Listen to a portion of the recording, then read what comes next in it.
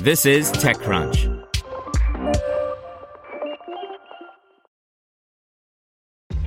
This episode is brought to you by ShipStation. You know, some things take a lot of work, like sending little robots to far-off distant planets. And just as that's challenging, so too is running a successful e-commerce business, especially when there's so much to do. So I want to introduce you all to ShipStation. Now, I love using ShipStation because of its easy-to-use dashboard, which makes managing orders and printing labels a breeze and super smooth. Oh, and the customer service is just out of this world. It's exactly what you need to help grow your business. Sign up for your free 60-day trial at shipstation.com/technews. That's shipstation.com/technews. Kobo introduces the lackluster Nia to replace its budget Aura e-reader. By Brian Heater. The e-reader category was exciting once, or at least as exciting as one could hope from such a space. It was a vibrant category with plenty of key players, each looking to outdo one another. But as is the case with a depressing number of verticals, Amazon has largely wiped the floor with the competition. Through all of this, however, Kobo has managed to remain a constant, thanks in no small part to its acquisition by Japanese retail giant Rakuten back in 2012.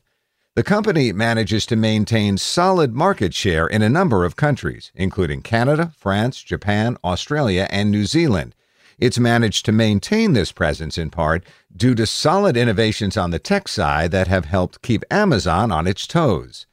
The Nia, however, is not that. It's honestly a fairly uninspired edition, primarily designed to take the place of the standard Aura, which has been made unavailable for sale on Kobo's site for some time now. The biggest update here is a bit of a redesign to the hardware that's fine. The big blue power button from the back of the Aura has been swapped out for a small and subtler black model on the bottom of the device. The screen is the industry standard 6-inch Carta from Ink.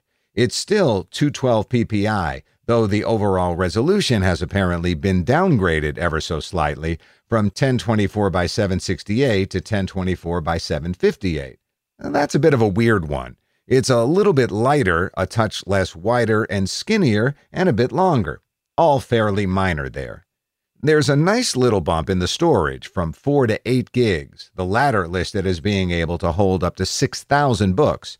The front-lit comfort line is still on board, nothing quite like the adjustable color temperature that Amazon introduced on its high-end Kindle relatively recently.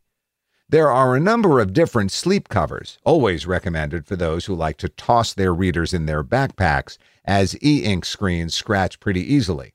Most importantly, the price is the same as the Aura at $100. That's $10 more than the standard Kindle with special offers and $10 cheaper than the version without. The new reader's not really much of an upgrade at all over its predecessor, but Kobo remains a solid Kindle alternative, especially due to the platform's openness for non-proprietary file formats, including the popular EPUB. Pre-orders start today. It starts shipping July 21st. To hear everything you need to know about the week's top stories in tech from the people who wrote them, check out the TechCrunch podcast, hosted by me, TechCrunch managing editor Daryl Etherington.